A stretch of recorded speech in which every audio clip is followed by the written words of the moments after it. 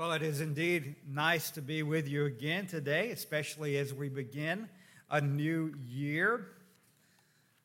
So glad to be able to share that with you. I would like for you today to turn in your Bibles to Matthew chapter 2.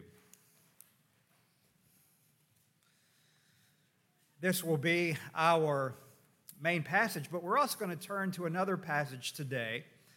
But we're going to start here in Matthew. I've titled this message, Herod's Wake. Matthew chapter 2, beginning with verse 1. Now after Jesus was born in Bethlehem of Judea in the days of Herod the king, behold, wise men from the east came to Jerusalem, saying, "Where is he who has been born King of the Jews? For we saw his star when it rose, and have come to worship him." When Herod the king heard this, he was troubled, and all Jerusalem with him. And assembling all the chief priests and the scribes of the people, he inquired of them where the Christ was to be born. They told him, "In Bethlehem of Judea, for so it is written by the prophet, 'And you, O Bethlehem, in the land of Judah, are by no means least among the rulers of Judah. For from you shall come a ruler who shall shepherd my people Israel.' Then Herod summoned the wise men secretly and ascertained from them what time the star had appeared. And he sent to them to Bethlehem, saying, 'Go and search diligently for the child. And when you have found him, bring me word, that I too may come and worship him.' After listening to the king, they went on their way, and behold, the star that they had seen when it rose went before them until it came to rest over the place where the child was. When they saw the star, they rejoiced exceedingly with great joy. And going into the house, they saw the child with Mary, his mother, and they fell down and worshipped him. Then, opening their treasures, they offered him gifts of gold and frankincense and myrrh. And being warned in a dream not to return to Herod, they departed to their own country by another way. Now when they had departed, behold, an angel of the Lord appeared to Joseph in a dream and said, 'Rise, take the child and his mother and flee to Egypt and remain there until I tell you, for Herod is about to search for the child to destroy him.' And he rose and he took the child and the mother by night and departed to Egypt and remained there until the death of Herod. This was to fulfill what the Lord had spoken by the prophet, 'Out of Egypt I call my son.' Then Herod, when he saw that he had been tricked by the wise men, became furious, and he sent and killed all the male children in Bethlehem and in all that region who were 2 years old or under, according to the time that he had ascertained from the wise men. Then was fulfilled what was spoken by the prophet Jeremiah. A voice was heard in Ramah, weeping and loud lamentation, Rachel weeping for her children. She refused to be comforted because they are no more."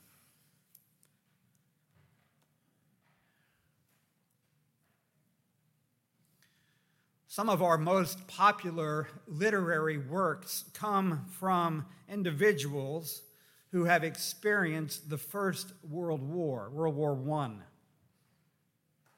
For example, in the French trenches, J.R.R. Tolkien filled up notebook after notebook of what later became The Lord of the Rings, with its horrific descriptions of the land of Mordor, where the dark shadows lie. Also, people who fought during World War I, C.S. Lewis also fought in the trenches. Ernest Hemingway and E.E. Cummings were ambulance drivers during World War I. And while William Butler Yeats did not experience the battlefield firsthand, his poem, which is in your bulletin in the back there, his poem, Second Coming, was inspired by events of the war and how it ravaged Europe. Yeats' poem suggests that something had changed in the world, that a new epoch had arrived. The poem is not long, and so I would like to share it with you, but I want you to note something as I read it to you. Notice the apocalyptic imagery, which includes a sense of confusion and disorder. And toward the end, there's this great stone image, a sphinx, that awakens from centuries of sleep, and then it crouches like a cat, ready to pounce on its prey. Turning and turning in the widening gyre, the falcon cannot hear the falconer, and things fall apart. The center cannot hold. Mere anarchy is loosed upon the world. The blood-dimmed tide is loosed and everywhere. The ceremony of innocence is drowned. The best lack all conviction, and the worst are full of passionate intensity. Surely some revelation is at hand. Surely the second coming is at hand. The second coming. Hardly are these words out when a vast image of the Spiritus Mundi troubles my sight somewhere in sands of desert. A shape with lion body and the head of a man, a gaze blank and pitiless as the sun is moving its slow thighs, while all about its real shadows of the indignant desert birds. The darkness drops again. But now I know that 20 centuries of sleep, of stony sleep, were vexed to nightmare as by a rocking cradle. And what rough beast, its hour come round at last, slouches toward Bethlehem to be born? The most remarkable part of this poem is the beast. Its hour come round at last, slouching toward Bethlehem to be born. And the image of the beast points to King Herod that we just read about, who turns and makes a strike against the newborn king in a lowly manger. Now, the story of King Herod, as horrible as it is, has a much wider repercussion than you might think, what I'm calling Herod's wake. It's a story, actually, that echoes all the way back to Genesis. And it reverberates forward all the way to the ending of the world. What's been labeled as the slaughter of the innocents is really just one slice of a very large pie of biblical history. And so I do want to begin here in Matthew, as Herod is planning to snuff out his rival. But then I want us to zoom out, and I want us to take a look at a bigger picture of what's really going on here. Because it's something that's cosmic in scope. And not only that, it concerns you. Sometimes it's good to hear a big picture sermon. And I want you to ask yourself, where do I fit into this story? Hopefully you'll do that today. We're going to consider two things, really. First, King Herod and the baby king. The baby king rocking in a cradle. And then we're going to turn over to another passage in John's Revelation, his heavenly vision. And we're going to look at the big picture.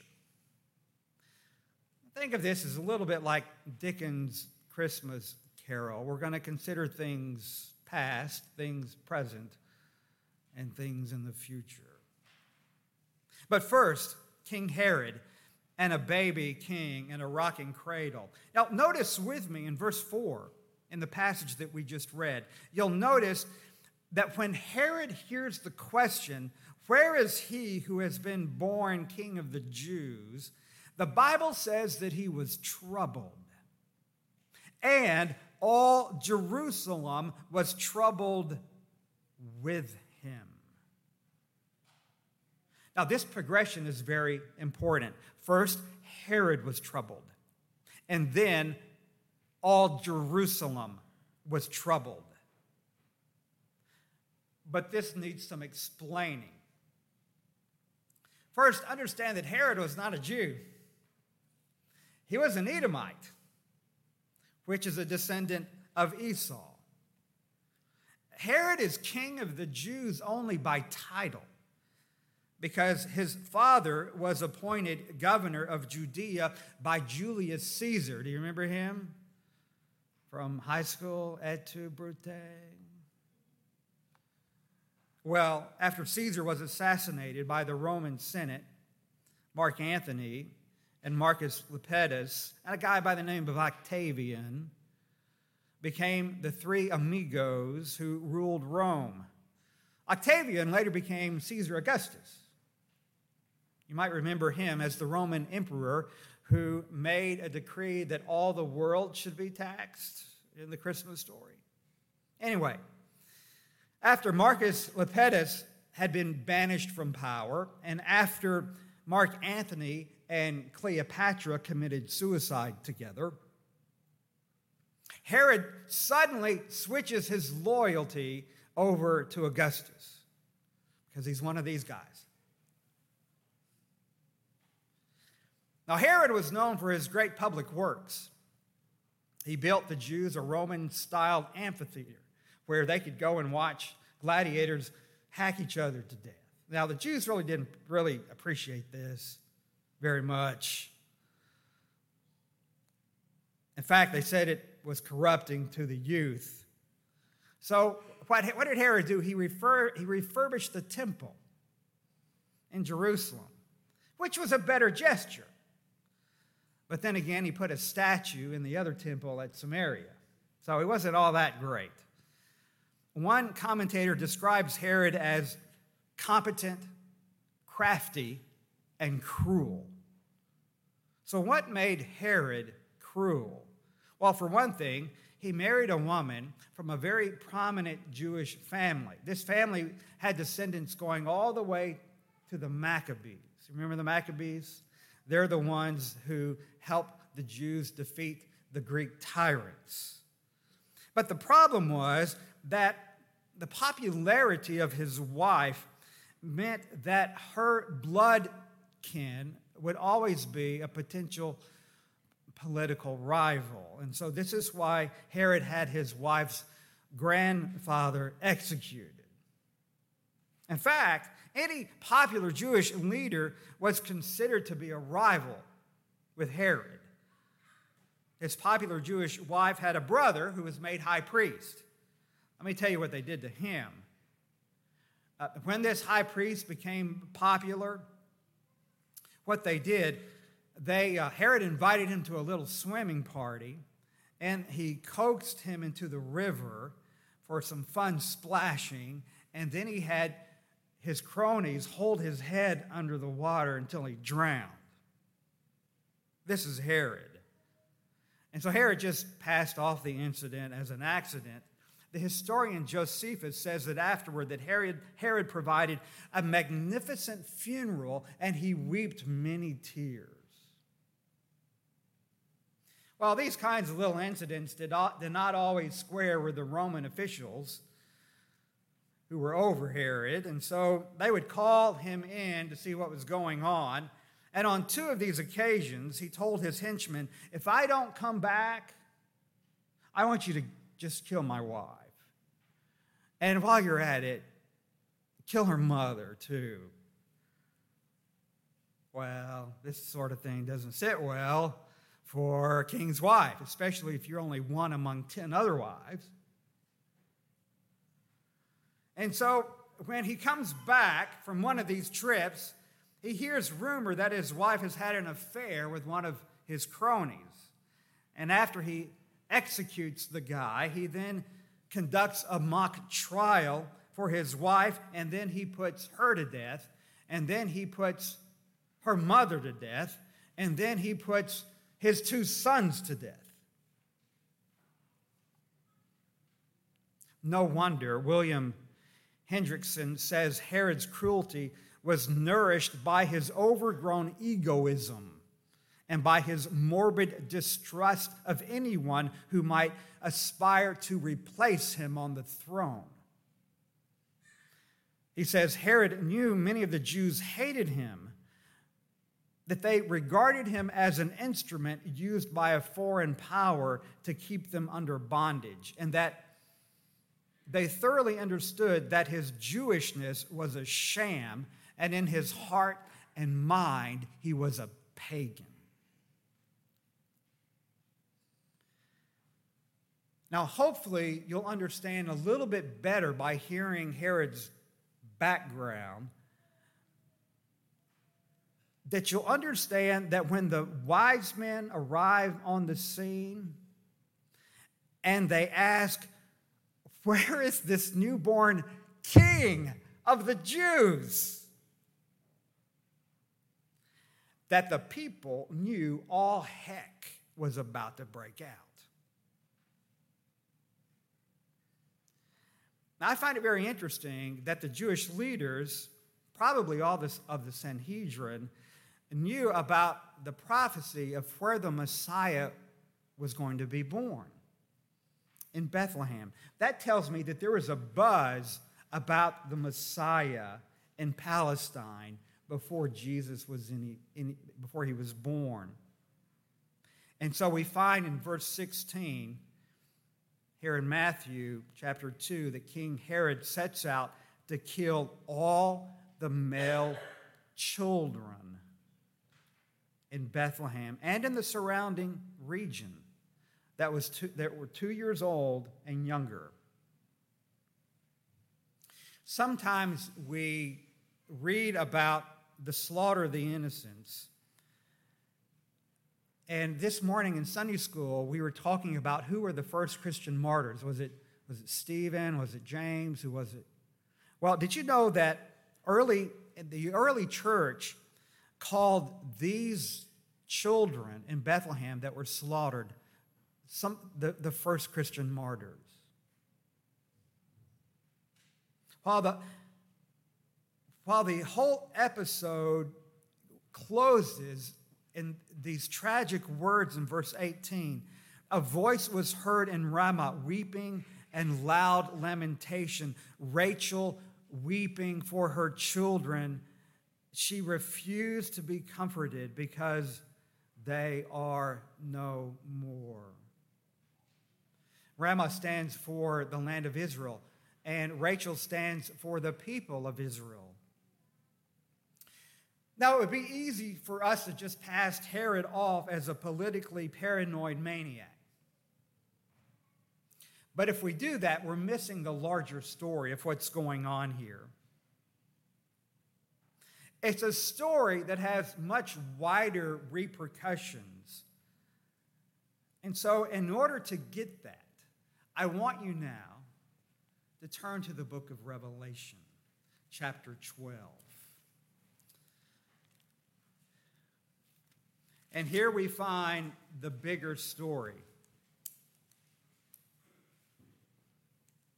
Revelation chapter 12, and we'll just start beginning to read in verse 1. And I'm just going to right now read 4 verses.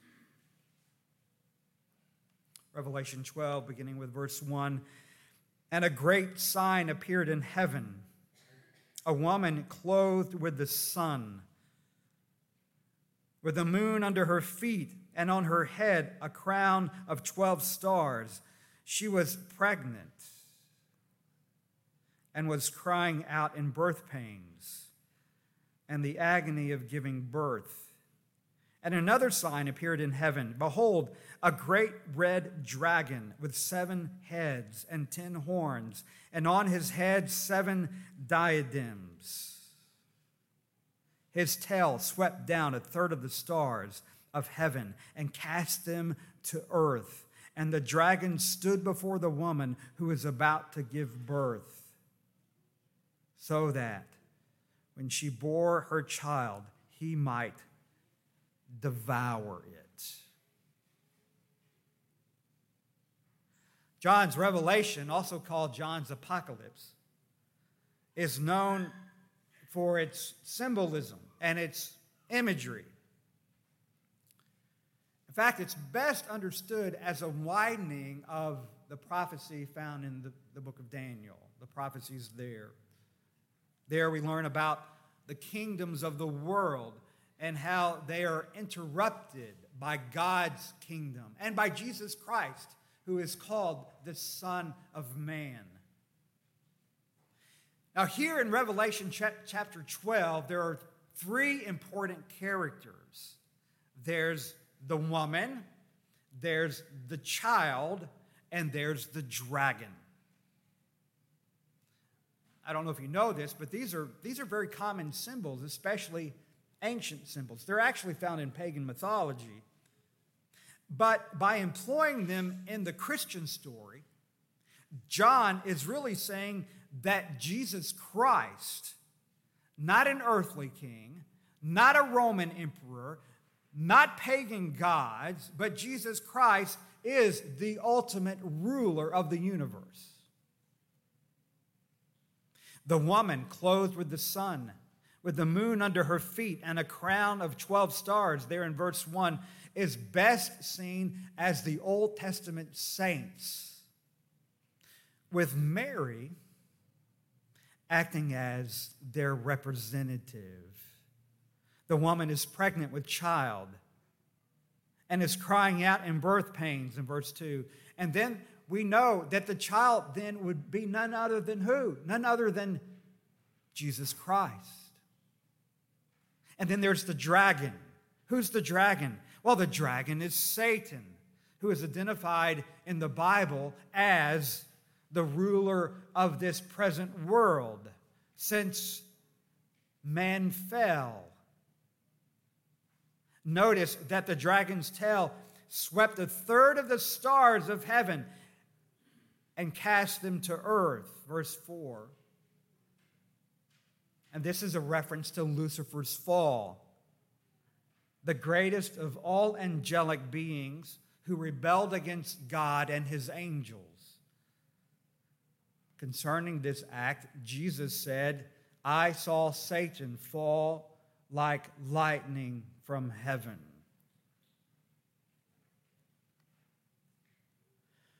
Perhaps we don't say enough about Satan from the pulpit these days.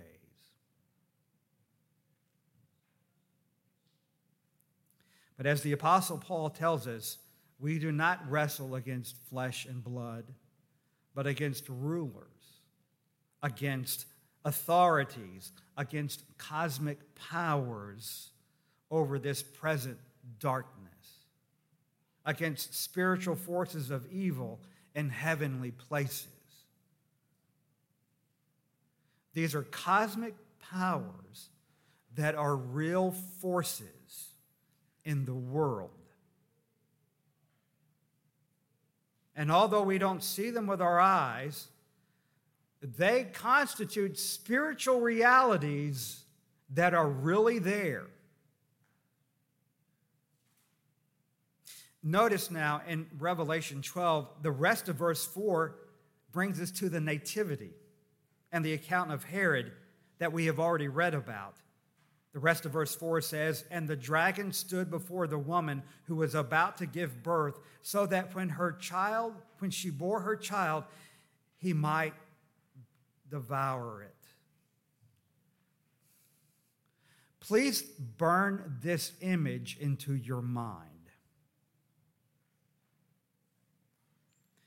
The great dragon standing over the woman who is about to give birth to a child. In fact, this is the same image in Yeats' poem. "And what rough beast, its hour come round at last, slouches toward Bethlehem to be born." The picture of the slouching beast helps us understand the history of the world. It's not just Herod's little tirade in 5 BC,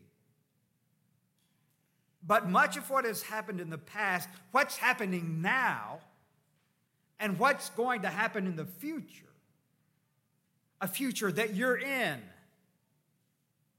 So concerning the past, just transport yourself a moment all the way back to the garden in Genesis. As the first 2 human beings stand there with their heads lowered in shame, and God turns to the serpent and he says, "I will put enmity between you and the woman, and between your offspring and her offspring. He shall bruise your head, and you shall bruise his heel." Enmity. What is that? It means perpetual opposition, intense hostility, enemies forever, between the offspring of the woman and the seed of the serpent. Wait a minute. How can Satan have seed since he's an angelic being? Well, quite simply, the hostility that God is talking about is between the redeemed and the unredeemed. This is a very old story, and we can trace it all the way back through time. This is a story of the cat-like sphinx raised up on her haunches, ready to pounce on its prey. In the first 4 verses of Revelation 12, the prey is the promised one, the seed of the woman, the Messiah, Wonderful Counselor, Prince of Peace. But also the rough beast crouches as Cain leans over his brother Abel, and his blood soaks into the ground. The rough beast crouches as the king of Egypt assembles the midwives in the land of Goshen and says, "When you see the Hebrew women on their sitting stools, if it's a son, you shall kill it." The rough beast crouches when the Pharaoh stands before his generals and shouts, "Ready my chariot so we can pursue the Hebrews into the sea." And the rough beast crouches as Haman whispers into the ear of the king of Persia, "Let us make an end to all of the Jews." And the rough beast crouches as Herod hears news of the newborn king in a Bethlehem manger. But let's return to John's image once again, because something happens. Something changes. A baby is born, and the baby becomes a man, and the baby grows up, and the man goes to a cross, and the man is resurrected from the dead. So the rough beast is no longer crouching over the cradle anymore. Instead, dear brother, instead, dear sister, he's crouching over you.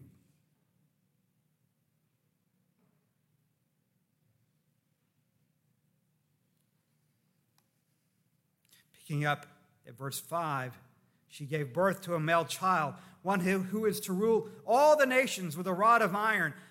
But her child was caught up to God and to his throne.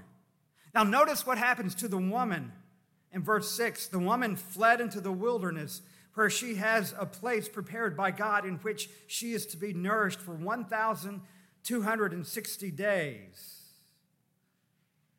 Now at this point, I must show my eschatological hand for just a moment. I don't know exactly what First Pres holds to in regards to eschatology. I take the position that these days represent a period of time between Christ's resurrection and his second advent, or his second coming. In other words, it refers to the church age. And you'll notice the cosmic repercussions of Christ's resurrection, picking up at verse 7.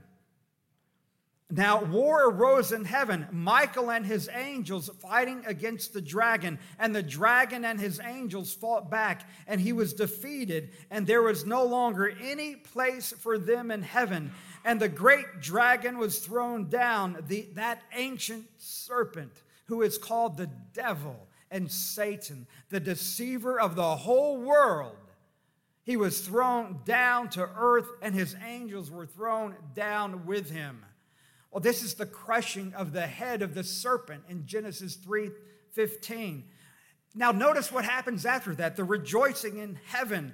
And I heard a loud voice, picking up at verse 10, in heaven saying, now the salvation and the peace and the power and the kingdom of our God and the authority of his Christ has come. For the accuser of our brothers has been thrown down, who accuses them day and night before God. And they, who's they? Well, the Old Testament saints. And they have conquered him by the blood of the Lamb, because Jesus came from Mary in the Jewish family, and by the word of their testimony, for they loved not their lives even unto death. Therefore rejoice, O heavens, and you who dwell in them. And so these verses mark a very significant turn in the plan of redemptive history. But I want to tell you something. Even after that, Satan has not gone away yet. Rather, he's like a wounded bear. What's a wounded bear like?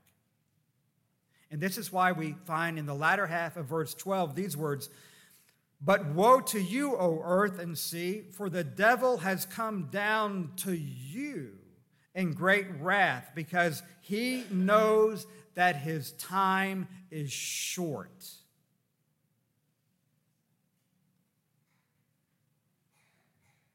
I don't know about you, but when I hear the apostles' words in 2 Thessalonians 2:7, for the mystery of lawlessness, or the mystery of iniquity, is already at work.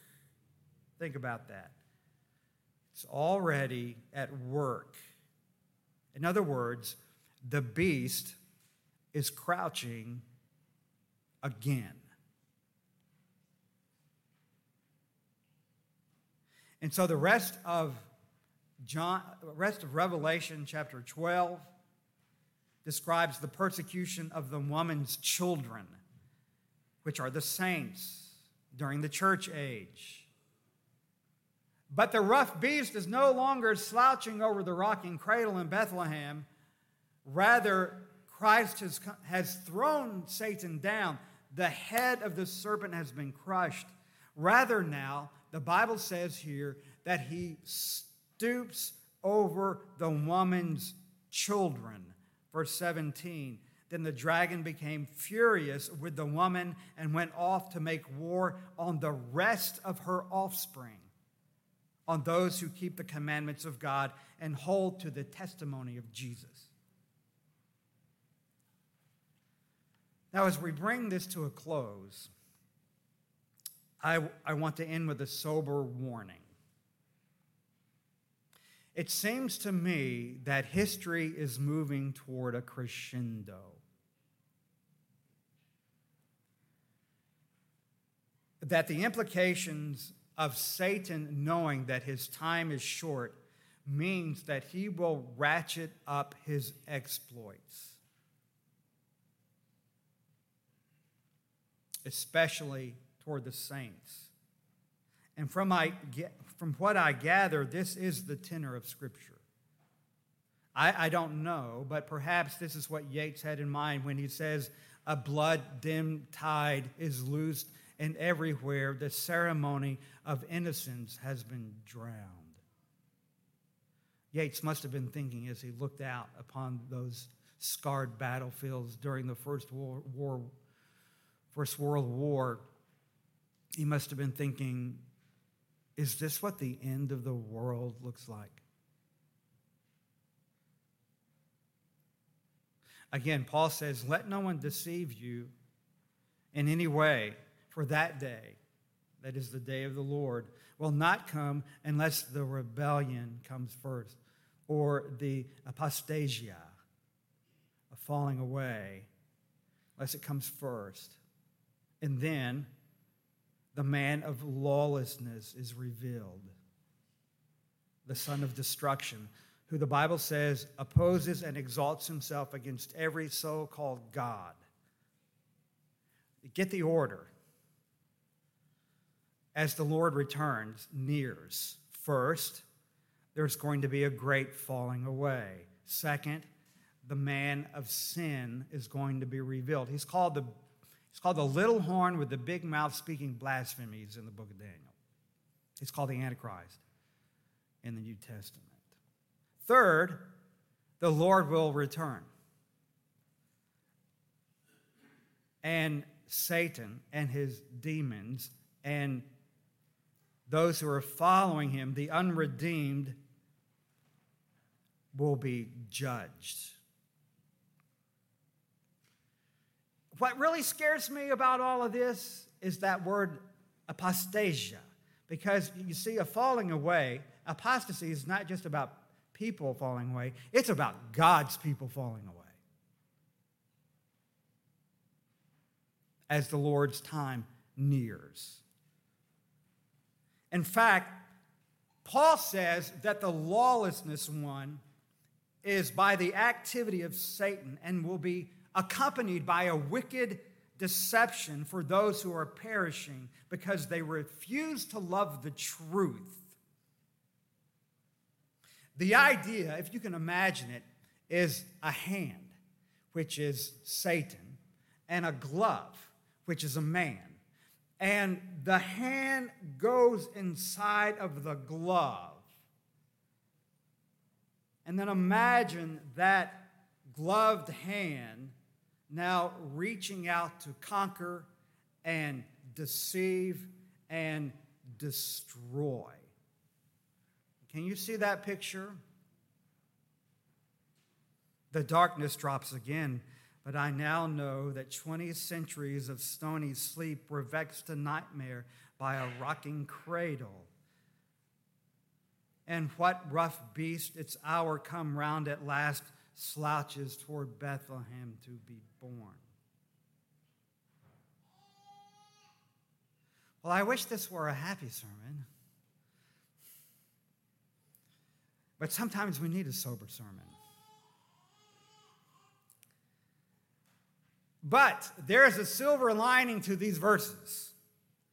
Just go to the end of John's Revelation and you'll find out how it ends. Jesus wins. And so, going back to the question, where are you in this story?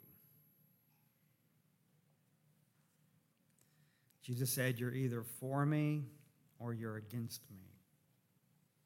What part of the story do you belong? Let's pray. Father, help us to take these words from Scripture to heart. Sobering words. And as we turn now to the beginning of a new year, help us to realize the severity and the cosmic scope of our eternal souls and how we deal with other people, how we raise our children, how we do the work of the church. For it's in Jesus' name we pray. Amen. Please stand with me as we proclaim God's word, professing our faith